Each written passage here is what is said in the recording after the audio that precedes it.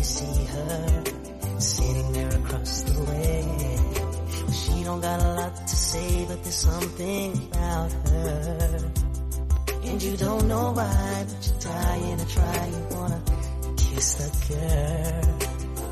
Yes, you want her. Look at her, you know you do. Possible she wants you to, but there's one way to ask her. You don't take a word, not a single word. Go on and kiss the girl. I'm Dave Gray, and this week I learned that if you really want something bad enough, the cinema gods will deliver. There wasn't just one, but 2 films starring Weird Al Yankovic released this week. What? Weird on the Roku channel, wherever Roku's available. And he's a major character in Netflix, the soccer football movie.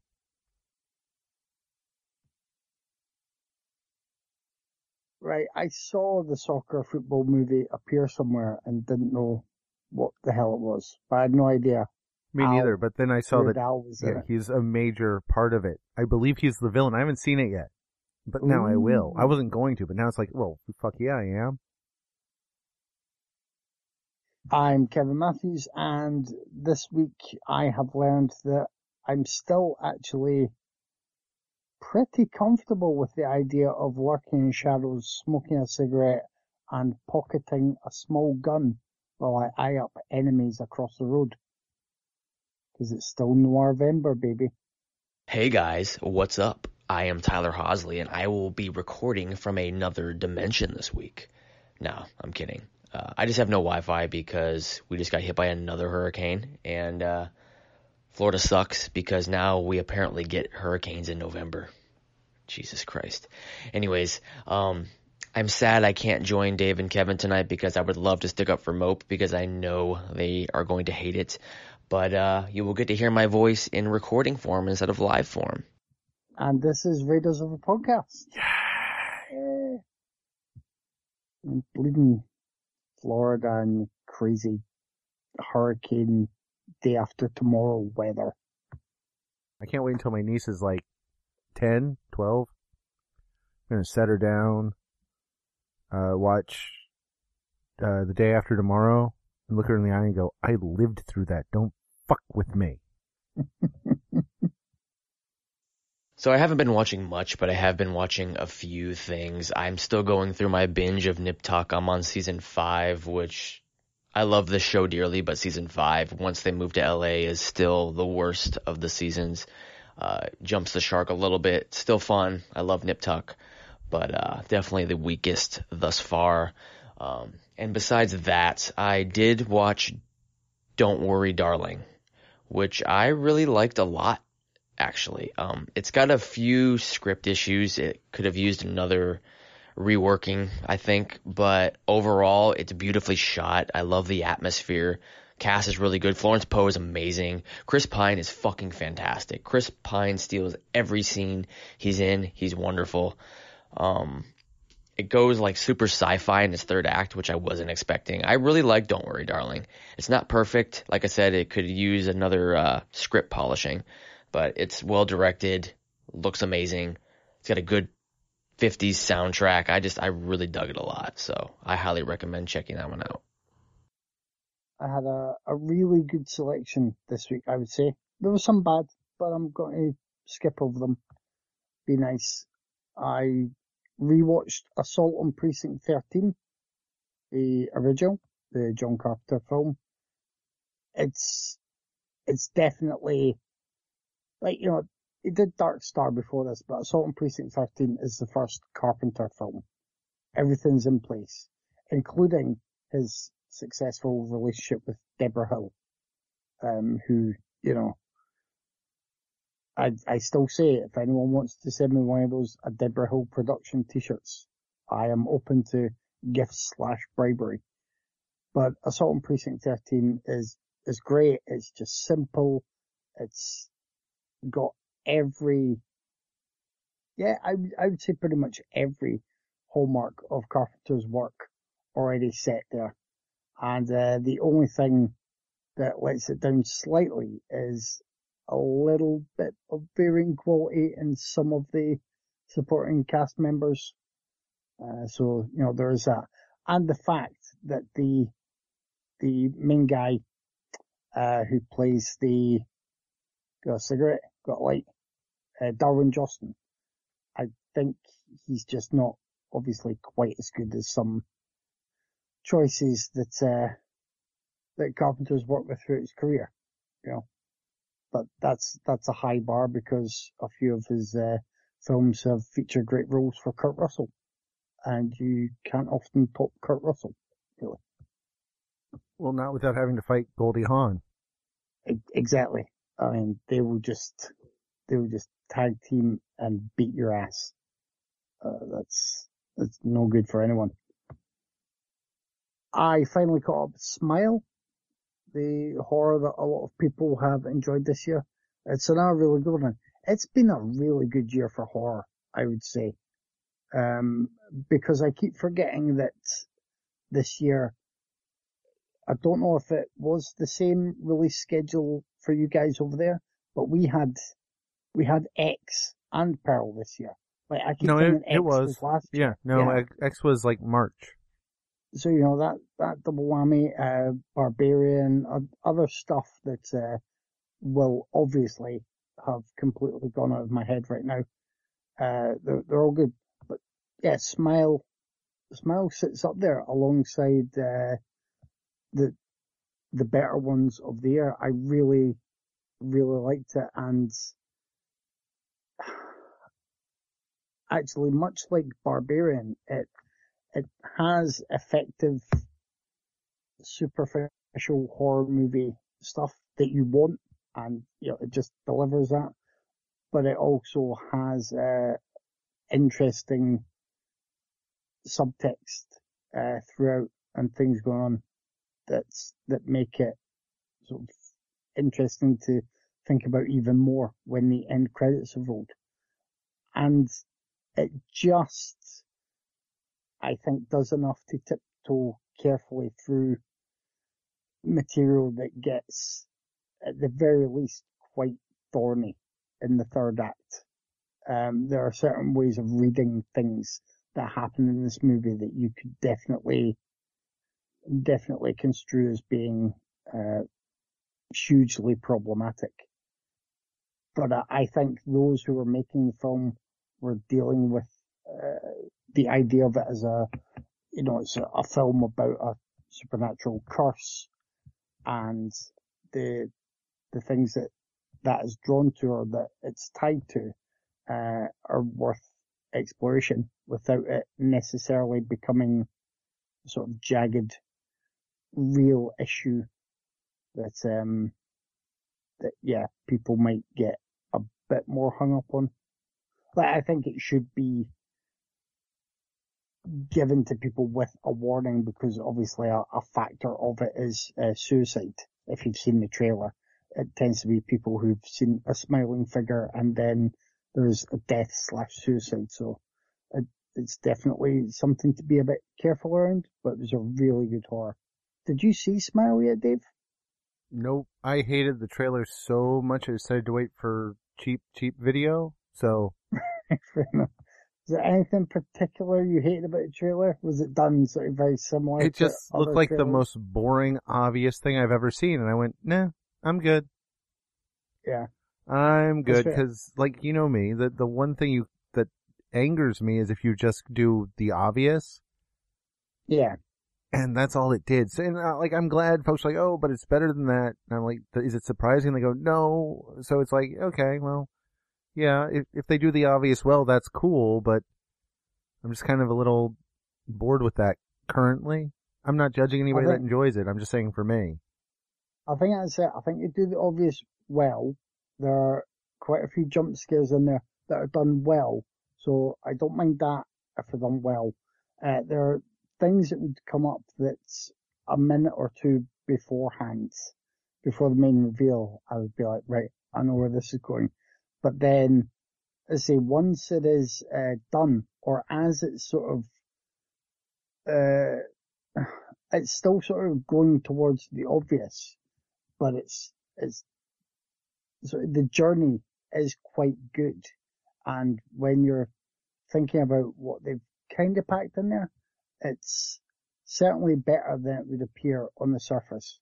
And I get that. I think the trailer for me looked like an effective trailer, but also looked like mainstream horror 101 trailer. But it was good. And there's certainly, one or two bits in there that I would say, would please fans of a certain, comic book artist. A couple of images that feel reminiscent of someone that we love from Japan. A bit of Ito influence, I think, there. So that's always cool. Shimmer Lake. Have you seen Shimmer Lake? I have seen Shimmer Lake. Are you about to rant about Shimmer Lake? No, it's not worth it. Yeah,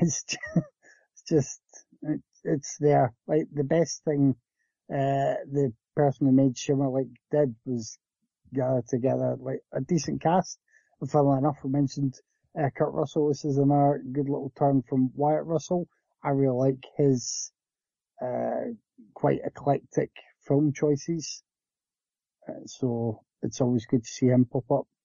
But yeah, I was ultimately a bit disappointed for it. It was bang average, as well, I would say.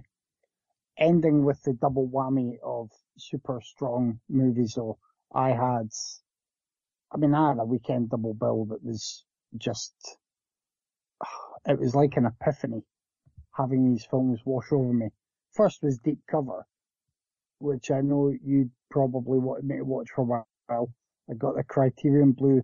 I was ready for badass Lawrence Fishburne and sexy Jeff Goldblum to do their thing. It's brilliant. It's absolutely brilliant. I think Bill Duke directs it perfectly. The soundtrack's jumping. There are some shots in here that are just absolutely gorgeous, and it's well paced. It does hit, quite a few familiar beats, but it also, without grinding everything to a halt, it circles back to a really, really good message at the heart of it, but just doesn't make the whole movie feel like a message movie. But by the time the end credits roll and it's all sunk in, you're like, yeah, that was massively entertaining. That was cool as an Eskimo's turd, and that was just really worthwhile. I have never said the phrase cool as an Eskimo's turd before. I don't know why that popped out of my head just now. Really? Are you sure? Because that really came changed me. Quick to hand. No. But after Deep Cover, I watched Blowout. Well, why weren't people pushing me towards Blowout before now? Like every day? Because Blowout's amazing. I did. Last time I watched it, I was like, have you ever watched that? And you went, no. And I went, you should watch it. And you went, oh, okay. And then you moved on with your life. I don't think you were as pushy as usual, Dave. It's one of those things, and that, I misunderstood it because I thought Blowout was just going to be a remake of Blow Up. I thought, why do I want to watch a film that's just a remake of Blow Up, even if it's quite a good remake? Because I like Blow Up. It's been a long time since I've seen it, but I really like it. Blowout, works along the same lines, but is also very, very different. And it's up there with De Palma's best. It's absolutely superb. And the reason it's up there with De Palma's best, for me, is I've always said how he works best when the material sort of matches his style, his opportunities to just go bombastic and show off, and that's great when things are working together. Blowout has that, but it also does it so smoothly that you aren't slightly taken aback by anything. Like, to pick the obvious blockbuster, you watch Mission Impossible, you can have fun with it, But it was that set piece where he was hanging down from the ceiling and the wires. That was the amazingness. That was sort of the focus of everything. And you could sit back and be like, wow, this is brilliant. De Palma's firing all cylinders here.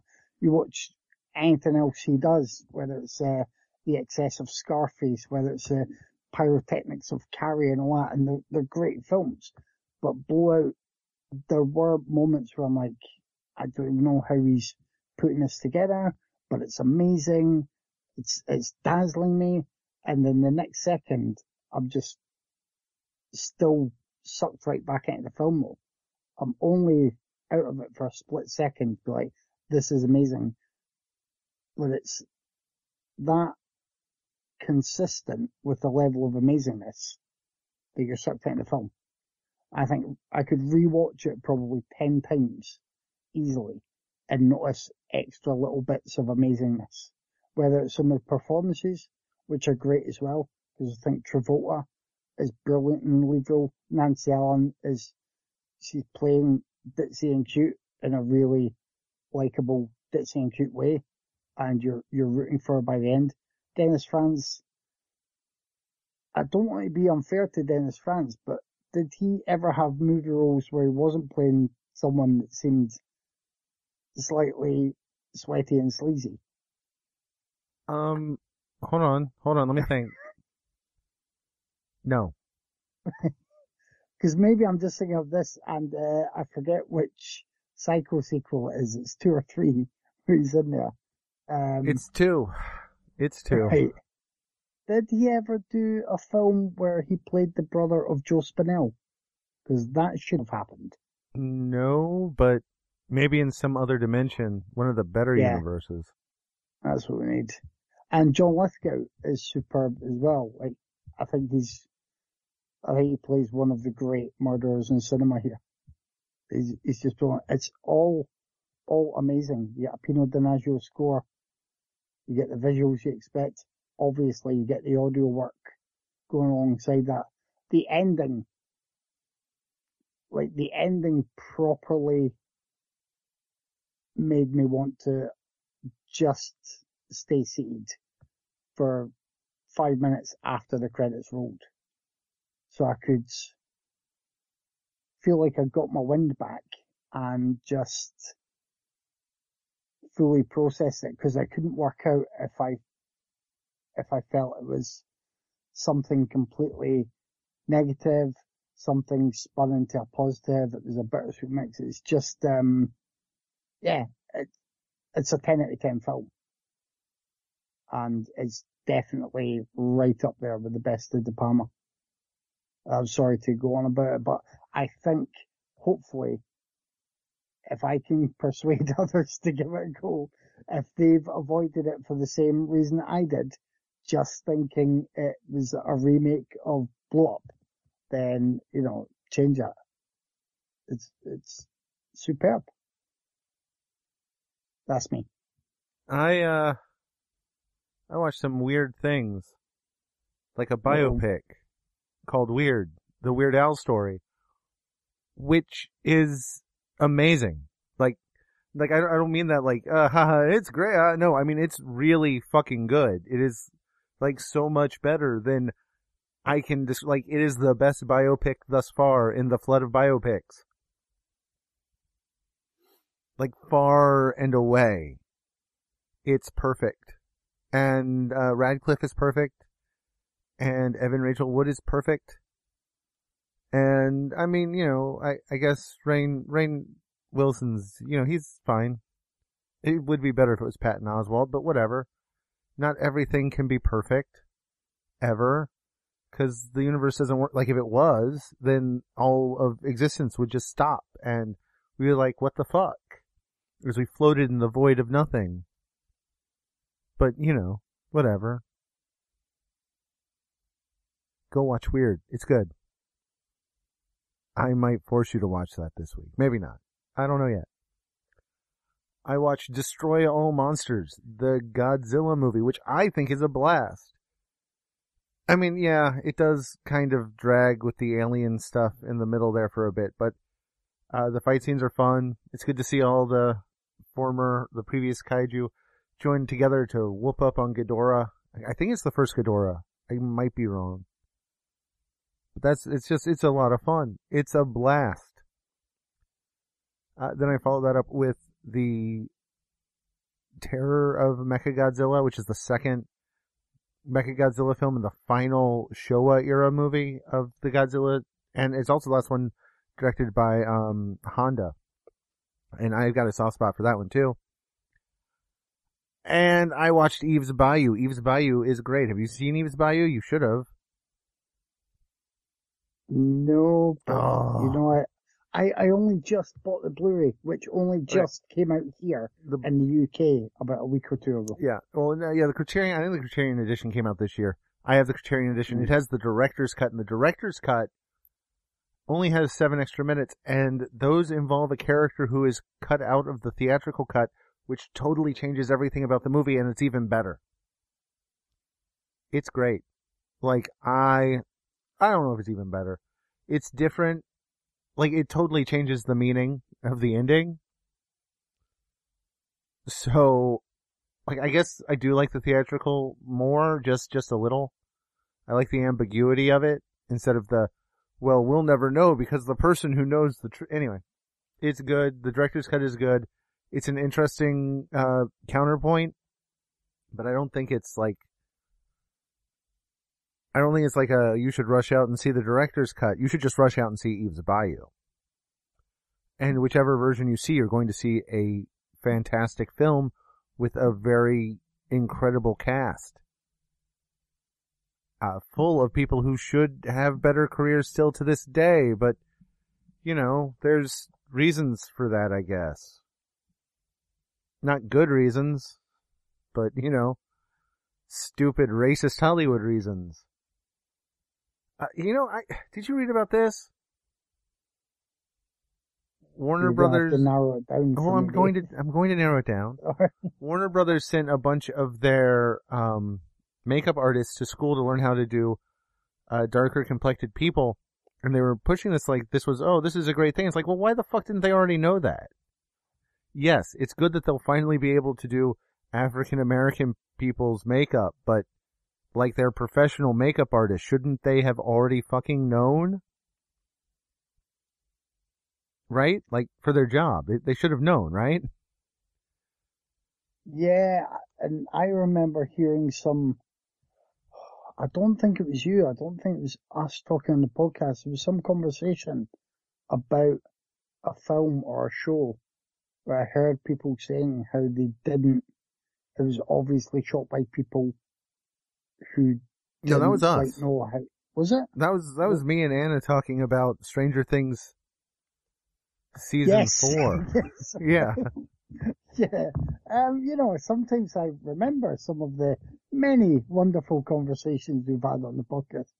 But yeah, and it's right. It's not something that, I necessarily think of, because a lot of the times as well, when it comes to shows and movies, I'll often assume, even in the cinema, I'll be like, right, they've shot this a bit, you get the dark and murky shooting style.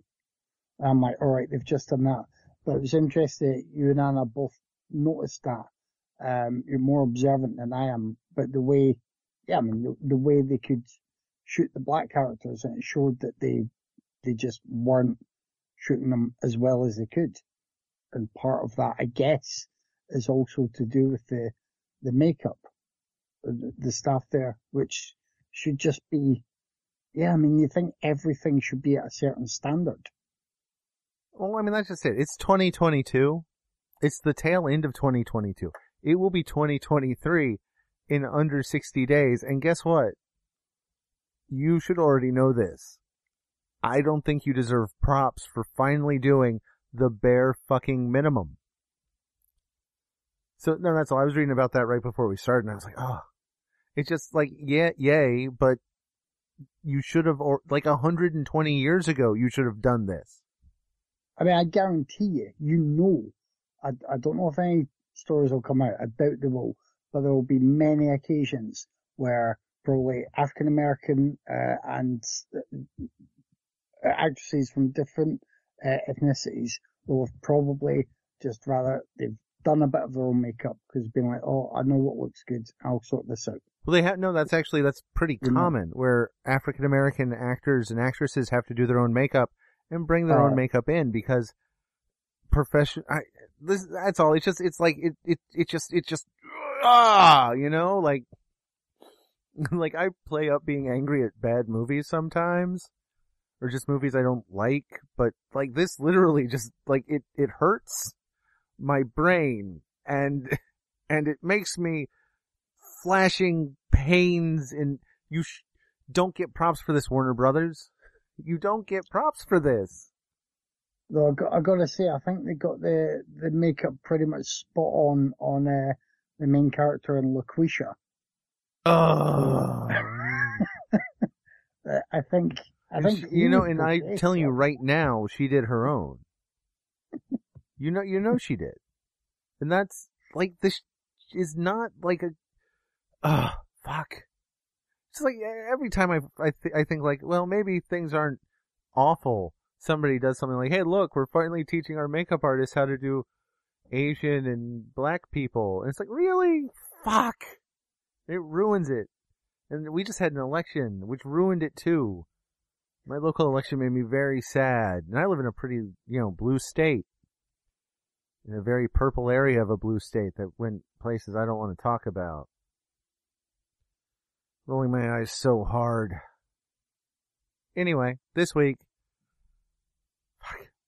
we watched the 1997 neo-noir psychological thriller based on the best-selling James Patterson series, Kiss the Girls, and the 2019,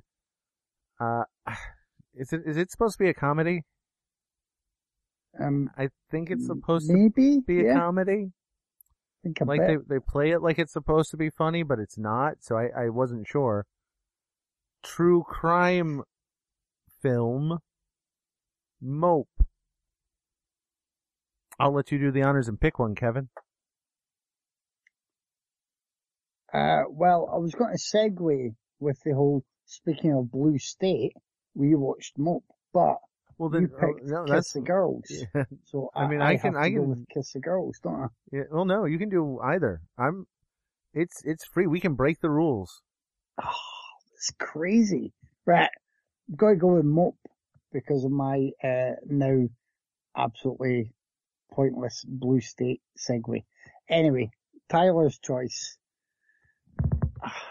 And although I always wish him well, that son of a bitch not being here this week to talk about one of his typical Tyler picks with us. God damn it. So, yeah, Nathan Stewart Jarrett plays Steve Driver. Kelly Sry plays Tom Dong. Is it just Sry? I think it's S-R-Y for his surname. Yes? Yeah? Yeah, let's just say yes. Yeah, apologies if that's a mispronunciation, but I think that'll be right. Anyway, the two of them are pretty hapless losers, so it would seem, and they meet while they're in the queue and join in on a big bukkake scene. If you don't know what bukkake is, maybe don't Google it, but ask someone. No, if you don't know what it is, definitely Google it, just not at work. Yeah, don't Google it at work anyway. And I just checking that. Suffice to say, this film starts in a way that you can just watch the opening scene and think, ah yes, I remember that Tyler picked this for Raiders of Podcast. That's all you need to know about that. So, Tom Dong seems quite sort of calm and, strangely confident for his position in this bukkake scene. He helps Steve Driver, who then reacts in a kind of really over-the-top way, wanting to immediately be best friends and planning their life/career together. That's what it feels like. There is some version of Mope that could easily play out as Step Brothers 2, essentially. because I was waiting for one to turn to the other within the first 3 minutes and say, did we just become best friends? Anyway, they end up working for Eric Long, played by Brian Husky, who is a porn impresario, but he has a stable of actresses and actors. He has a unit with some different sets, but it's the low end of the market, and it is it's the stuff that other people wouldn't necessarily want to do. So Steve Driver and Tom Dong end up, they get kicked in the balls. They get urinated on. They're involved in cuck scenes. There's a whole variety of other phrases I'm not going to mention in case you're still Googling. But suffice to say, they think they're becoming grand porn stars, and they are really just like schmucks. They are the mopes. So things are going to, potentially lead to an unhappy ending for them. That's it. That's what we'll do. There's also I thought it was a fun appearance from David Arquette, being a guy who comes off as a bit of a douchebag, and he has fun in that role. I think the leads are, they're okay, but the problem is the script is quite ridiculous. Like, the writing for this is ridiculous. So it's directed by Lucas Hain, who also co-wrote the script, and there are story credits for a couple of people. So was this one of those films based on an article or a real life thing? Well, it was a real life event. It was Right. more based off somebody told them about it, Right, okay. fourth or fifth hand, and they made it all up. So Michael Louis Albo has one story credit on IMDb anyway, and this is it. David C. Hill has a few shorts to his name as well, and then the story credit, like, that's it. So they've got together. This is obviously the tale they wanted to tell the world. Why is beyond me. To date, it's the only film from Lucas Hain, and I think it's kind of clear why. As Dave was saying earlier, is this a comedy? Like, it's meant to be, I guess. It just doesn't really work in that regard, though. It doesn't actually make you laugh. It doesn't wring the comedy out of the situation. And there is potential here to get comedy out of this, especially if they are deluded enough to cast themselves in the roles of stars. Well, it's Steve Driver more than Tom Dong who's really got all the self-belief. So those leads are just hampered by that script. Like, it just hangs on them like wet overcoats. Brian Husky does a bit better. His producer character is just a better character in terms of having that mix of slight believability and potential sad sack comedy. Like, he's trying to do his best at the low end of a market with his business, and he's then still got these, I wouldn't say delusions of grandeur, but it's a pretense that there's still a player in this market where everyone else would generally tend to look down on them. There are a number of other people in the cast that I'm going to assume there are a few real adult entertainment performers, I guess. I don't know for certain. Although we do have a return appearance for Chris Cock. Remember when we last saw Chris Cock, Dave? Yes. Yes, I do. In fact, we have seen him maybe 2 times now. He was definitely in Pleasure. He was really good in that. And he might have been Did Tyler make us watch that Andrea Palmer one? Yes. Yes, he did. Yeah. So I think he was in that as well. Like, there's an interesting premise here, and I thought there were moments that worked, mainly because of, I would say mainly Nathan Stewart Jarrett sort of trying to provide the force of his personality in a way that was strong enough to beam out of the screen. He really is, he's just kind of he's like a bullet, but, ironically, a dum-dum bullet.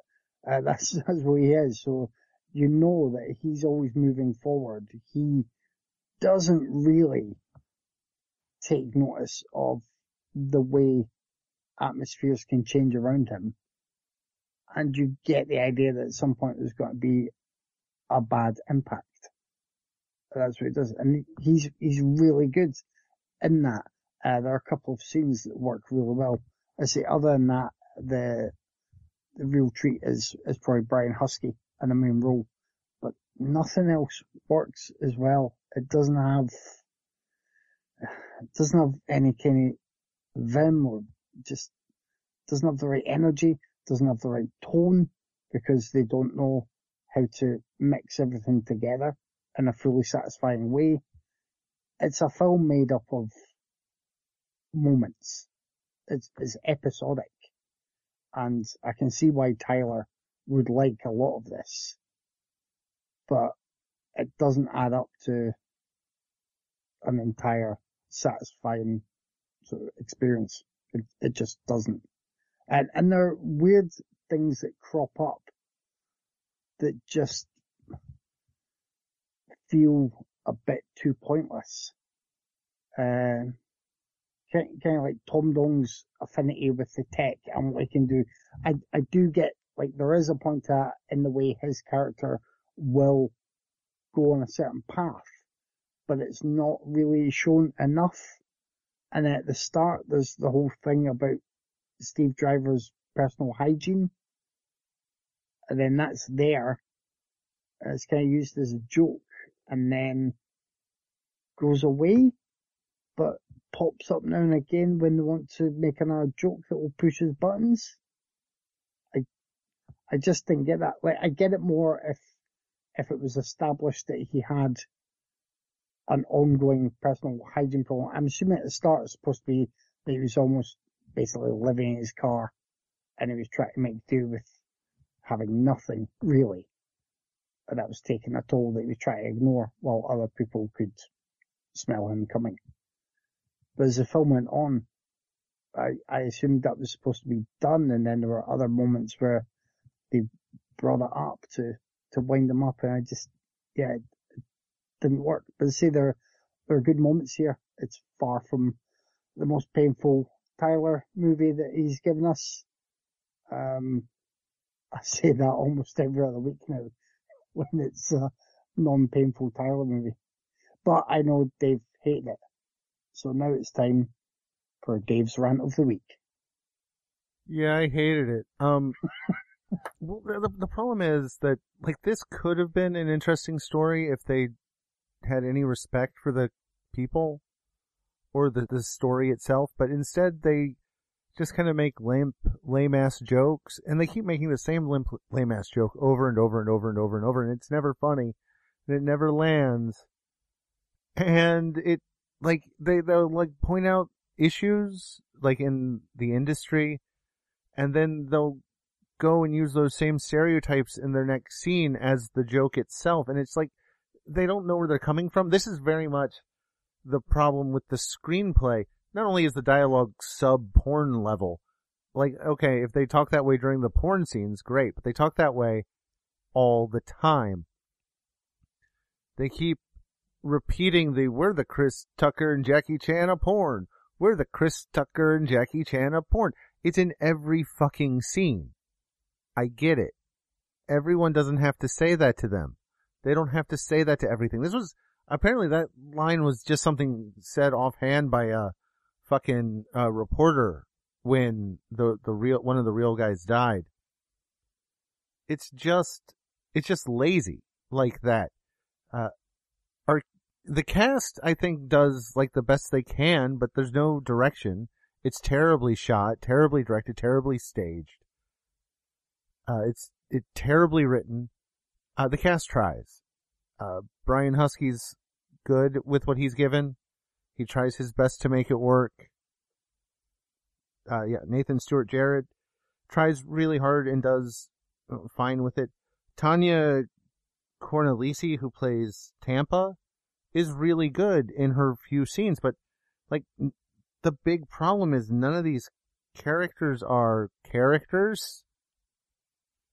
They're all just a punchline.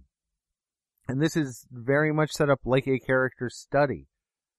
But then there's nothing in it except, oh, he's crazy. Why is he crazy? Because he is. He wants to be the biggest, so it's going to be a fantasy of it. It's not grounded. It's fine. Don't worry about it. Fuck it. And that's kind of the problem with the whole movie. It's just done so lazily with so little attention to anything. Now, I respect that they got their film done. I do. I just think that they could have done something so much more with this with a little, like another pass or 7 on the script. Or if they wanted to, actually get a nice look for it. Or like anything. Any little glimmer. But there's nothing there. It's just not good. And it could have been. And that's really the problem with it. It misses so far the target. But, that happens. And we've seen so many of these porn movies, porn adjacent films that like this doesn't really do anything that isn't done better in like the last 7 Tyler picks. I don't get why this exists. It's not good. They make it this weird obsession about a katana, and then they change things in the story to make it make sense, but like, why would this guy obsess over a kung fu movie? And they kind of try to force you to identify with someone who's really hard to identify with, especially because, again, they refuse to make him a character. He's just a cliche. And a lazy one at that. So, yeah, it's a miss for me. I didn't hate it, but I can't recommend it to anybody. I'm never going to watch it again. And, like, if I ever meet the screenwriter or director, I'm just gonna, like, look at him and go, why?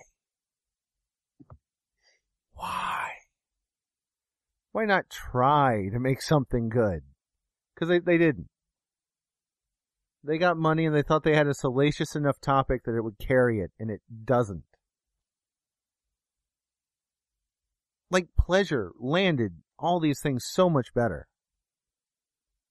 What was the one we watched last week? Starlet. Barely touches on the porn stuff, but it's still, when it does, it has more cogent things to do with it. And that's ultimately the issue here. It's a nothing film that's not funny, it's not dramatic, it's just kinda there. And the whole time you're just kinda waiting for something, and it gives you nothing. Yeah. I mean, even wanting the character played by Brian Husky to be played by Jason Lee, or was that just me? Oh, I actually thought Brian Husky was the highlight in it, but yeah, that would have, like, I think Jason Lee would have been better as, David Arquette's character. Yes. But when Husky appeared, I thought, I was like, is that Jason Lee, or is it some relation to Bruce Dern, or he looked familiar to me in a different way. I was like, who is that? Yeah, he was great. It was my mind trying to make these connections. But you're right, yeah, Jason Lee could have done the Arquette. I think the Arquette bit was fun, but it could have absolutely been someone else on the role. Hell, Hasselhoff could have done it. Oh, Hasselhoff. See, like, Hasselhoff would have been hilarious. The problem with the David, and it's not, it's not David Arquette. It's the fact that I don't think he needs to be a bigger, more aggressive asshole than he is. And maybe Arquette doesn't have it in himself to do it on camera. He just kind of falls short. And he's obviously a dude that's just enjoying himself on the set for a day and screaming abuse. Yeah. But it doesn't come out, that's the problem. Where, like, the director needed to get him to be more targeted and vicious, and instead it's just kind of, it's like a offhand, it just doesn't jive with what they're going for. And it's a director failure, or a screenplay failure, or, well, both, honestly. I loved Mope. I get what Dave was saying when he said I might not dig this one, because he knows me well. Dave knows me well, and he knows I'm a very porn positive, very sex work positive person. I like when films shine a good light over pornography and sex work in general, but at the same time I also really like movies that demonize the industry as well, because not everything in every industry is positive. This movie did something to me that very rarely happens. I felt like I needed 10 fucking showers after watching this, in the best possible way. It's got such a nasty, gross vibe to it, and I fucking loved it for that. The headquarters they stay at is just disgusting. The walls are filthy. The people are gross, which fits with our leads perfectly. It's got a Pain and Gain-like tone, meaning that it starts super comedic, darkly so, and then that third act just takes a drastic tonal shift into just bleak misery super quick. The cast is really good. Both leads are great. David Arquette has a small role, but he's really good in it. But yeah, I definitely was a big fan of this one, guys, and I knew I was gonna be when the opening scene is a fucking bukkake. So yeah, it's great. I loved Mope. If it was a 2022 film, it would be in my top 5 of the year. Great stuff. I went with the 1997 American neo-noir film starring Morgan Freeman, Ashley Judd, and Cary Elwes, directed by Gary Felder, from the James Patterson bestseller of the same name, Kiss the Girls. When DC detective Dr. Alex Cross's niece is kidnapped from her college, he finds a serial killer investigation in full swing. Casanova has taken several women prisoner, and a few of them have shown up dead in the woods. When one of Casanova's women escapes, Alex and Kate join forces to capture the romantic killer.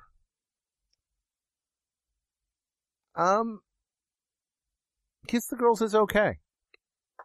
Like, it has issues, but Freeman's really good as Alex Cross, and Ashley Judd is solid as Kate. Cary Elwes just cannot do that southern accent. Like, he cannot do that southern accent, and he just sounds, well, I don't know what he sounds like, but it ain't like a southern man. It's like I do, and I sound like a bad Looney Tunes cartoon character. I sound like a bargain basement and slightly drunk Foghorn Leghorn. And that's how Cary Elwes sounds, boy.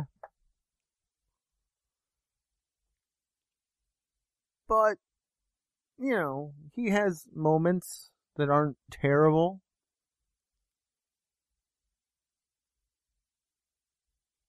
Jeremy Piven's in it as not a creepy killer. I never understood why Jeremy Piven didn't play creepy killers more often. The man reeks of skis. Is that just me? Am I the only one that reads that? Every time I see him, I go, ew. Wait, what? Jeremy Piven. Little skeevy. Oh, right. I tend to like Piven on screen, but he's, yeah. he's problematic now too, isn't he? I think so. Brian Cox is wasted. Bill Nunn is wasted. There's like a 4-second cameo from Tatiana Ali. And, have I seen her in anything outside of, this and Fresh Prince?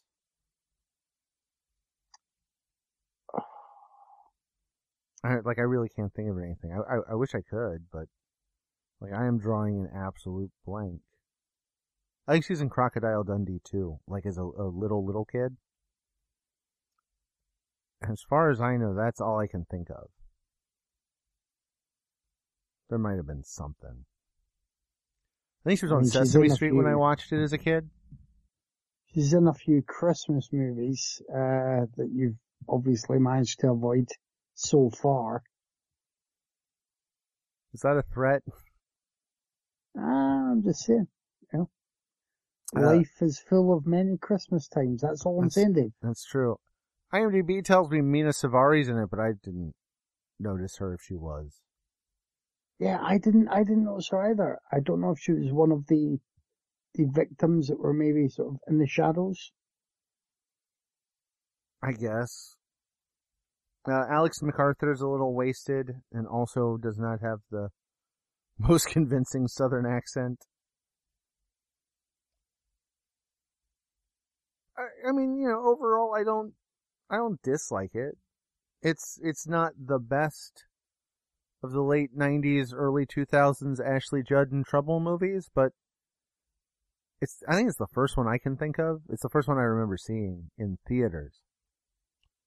And, it's fine for what it is. It could be 15 minutes shorter. There's a whole lot of just filler in that second act. Like a whole lot of filler in the second act. And the ending's a little rushed.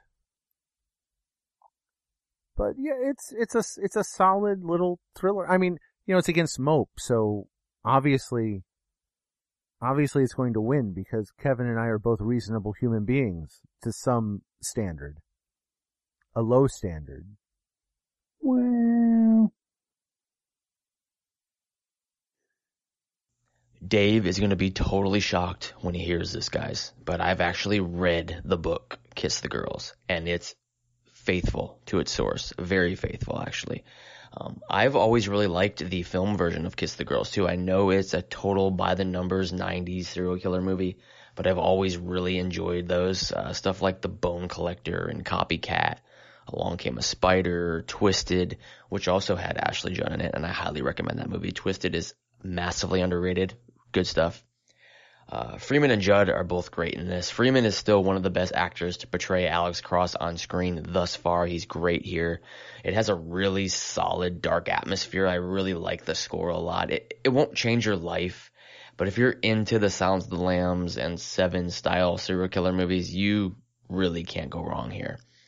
It's predictable, yes, but it's carried by a really good cast. It's super well made, and it moves at a nice breezy pace. I highly recommend Kiss the Girls because it is pretty fucking awesome. It's not that this is a bad film. I was just really bemused when you picked it. Can you tell me why you picked it? I still don't get it. Oh, cause it, I don't know, it popped into my head and Tyler and I talked about the Ashley Judd late 90s thriller renaissance and, that's literally why. Okay. Right. It set the stage for Ashley Miss next month. I'd seen this a while ago and I couldn't, remember much. I remembered the ending, so there was, no surprises here for me. But then again, I don't think there were any surprises there for me when I first watched it. you've pretty much said everything. It's very standard. It's very by the numbers. It has Carrie Ellis being drunk in Foghorn Leghorn. It's I guess it's perfectly fine for what it is. I don't think I've read any James Patterson books, so I'm assuming they did. I mean, they've done a few now, but they did this one, and Along Came a Spider, didn't they? Yeah, with Morgan Freeman. And cross with Tyler Perry. And well, you know what really caused me to pick this? Amazon just announced a new Alex Cross series with Aldous Hodge, I think, is who's playing the character in it. Right. And that's what kicked it all off. Okay. So when you find yourself watching Double Jeopardy next month, it's right. all on Bezos and Aldous Hodge. But they've not, although I don't think they're very memorable, from what I can gather. Like I've never wanted to rush out and see the other ones, and I've seen this one once and can't remember it much, but it was okay. I'm assuming, I don't think any particular version so far has been a massive disaster either. No. Considering, Patterson's huge fan base with the books he writes. That's obviously not a bad thing. Like, they did enough to keep everybody generally happy. It's done. It's made some money, and, they can keep trying. So that's fine. The screenplay is just, it feels like what it is, because I believe it's the first screenplay from David Klass who wrote this, and I think where you and I would think maybe some runtime could be cut down, that's probably someone who was worried about how much they were going to pare down the source material.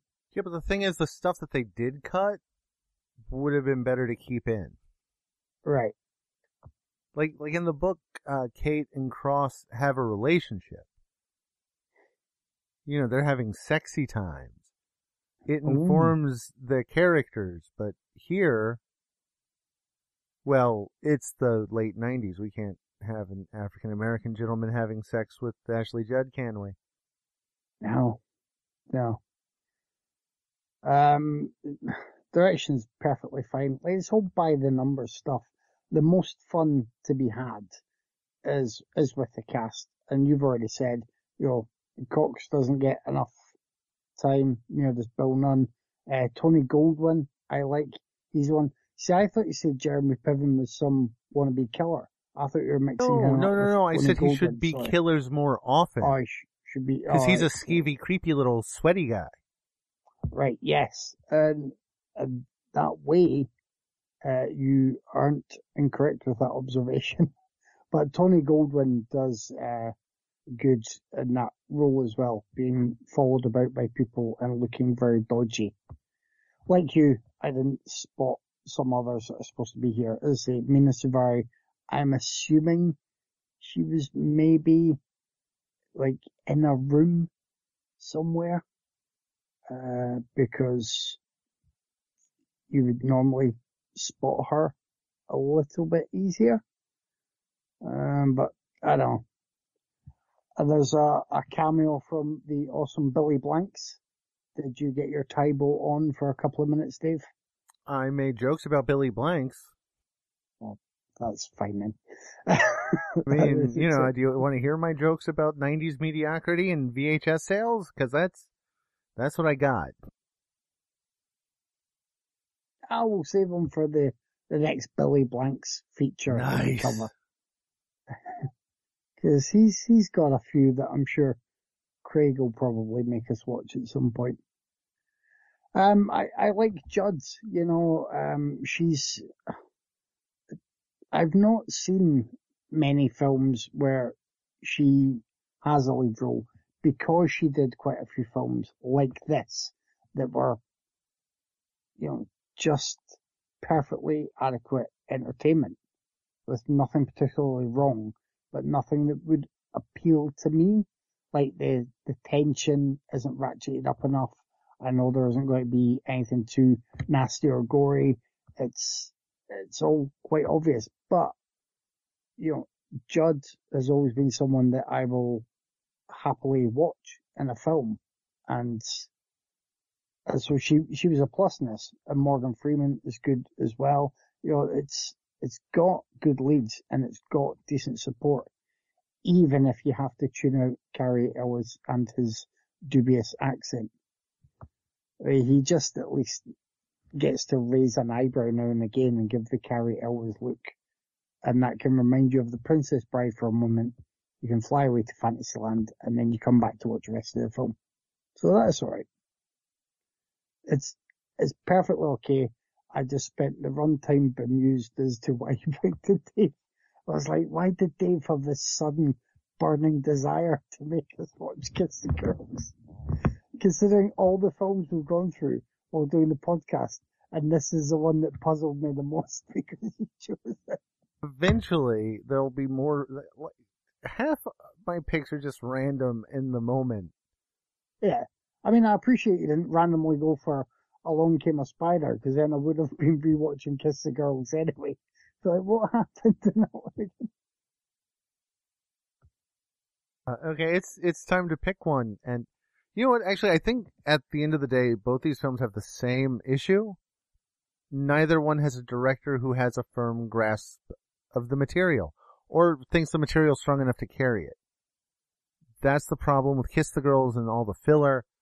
And that's the problem with all the jokes that don't land and the bullshit non-characterizations in Mope. So, you know, I can blame directors. I usually blame the director, honestly. But it's time to pick one. And for me, it's Kiss the Girls. I mean, like, without any hesitation. Just for the milk splash at the end. Oh man, I cracked up. Well, for me, it's also Kiss the Girls, but I did, as I say, I did enjoy Mope. Like, it was closer than expected, especially when Tyler told us the title of his choice and when I started watching it. And if more had been done with Mope in terms of stringing the moments together and getting the tone right and just, I think as you said, with the script, maybe just being written with more of a sure hand, just locking that in, that could have been a lot better. But yeah, I mean, it's Kiss the Girls, just has more professional aspects that are correct. Yeah, and there's faint praise if ever I said it. Yeah, no, but both these movies have a better version somewhere. Yeah. That, you know, I probably won't live to see, or I won't bother seeing when they do it. That's a lie. If Prime does this as the first season of the Alex Cross show, yeah, fuck yeah, I'm gonna watch it. I'm gonna go, oh, fuck yeah. Fuck yeah. But next week, it's me and you picking, and I'm going, with something that you should appreciate. I'm going to help you along your noir journey. Oh. I'm going to pick a film from one of my favorite filmmakers. A noirish little Hong Kong flick from Johnny To. Throwdown. Throwdown.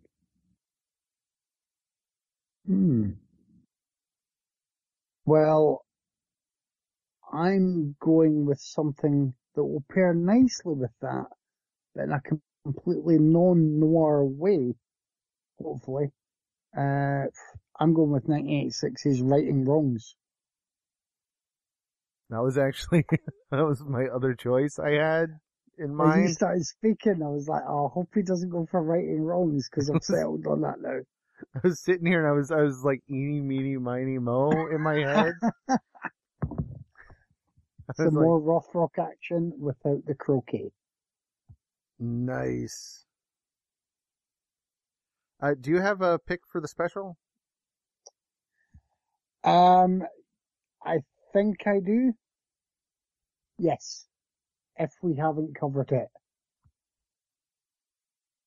So it's 90s erotic thrillers, isn't it? It's just erotic thrillers. You don't have to stay in that decade. Oh, I thought we had to stay in that decade. No, I don't think so. Okay. But anyway, let me just have a quick look and see if we've covered it, because I want to go for 1998's Wild Things. No, we haven't. We've talked about it. We've threatened it. But we have not actually. We're doing it. Now is the time. Oh yeah. Man, T's gonna explode. I know he's gonna have such a tough decision to make at the end of the month. We're like, next week he'll be all fine, and then he'll be dead. We'll start recording, and we'll just hear this pop.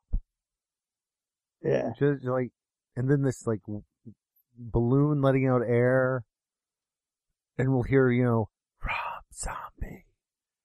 And, because that's his rosebud. I would just push him over the edge and pick something like Sliver. Oh, shit.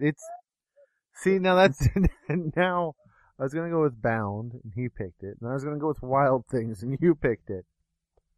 So now I need like a perfect companion to let's break Tyler. What could it be? What could be the third film to break Tyler? It'll come to me. Don't worry. In the meantime, you can reach us on our Facebook, our Instagram, our Twitter still. No. No, is the Raiders Twitter gone? I wasn't sure. Yeah, sorry. That's fine. I had to go and get out while the building had an exit door available. No, that makes sense. So on our Mastodon, which we'll put on the Facebook page soon. Ooh. Yeah. Any of, you can leave a message on our blog spot, write a review on any podcasting platform of your choice. And if you really need to get a hold of us and want to, force us to do terrible cinematic damage to ourselves, you can email us at RaidersOfThePodcast@gmail.com. I was like, is that the one that's Raiders of the Pod? No. It was the Twitter, which is gone now. Yeah. See, that threw me off. I'm sorry. I do know where you can reach us, and it's RaidersOfThePodcast@gmail.com. See, now it's going to take some getting used to. As always, thanks for listening. Thanks for joining me, Kevin. Go watch both. Fuck it. If you're going to do one, you might as well do both. And then you can email us and tell us that we're horrific for saying that. I'd kind of be interested to receive an email from someone else out there who is genuinely Tyler's cinema soulmate. Like, if they've fallen in line with all of Tyler's choices, I mean, this is basically the perfect podcast for them because he's picked about 2.5 months in a row. Yeah, he had 9 consecutive weeks of Tyler. Yeah, it was, but you survived it. And I'll talk to you next week. See ya.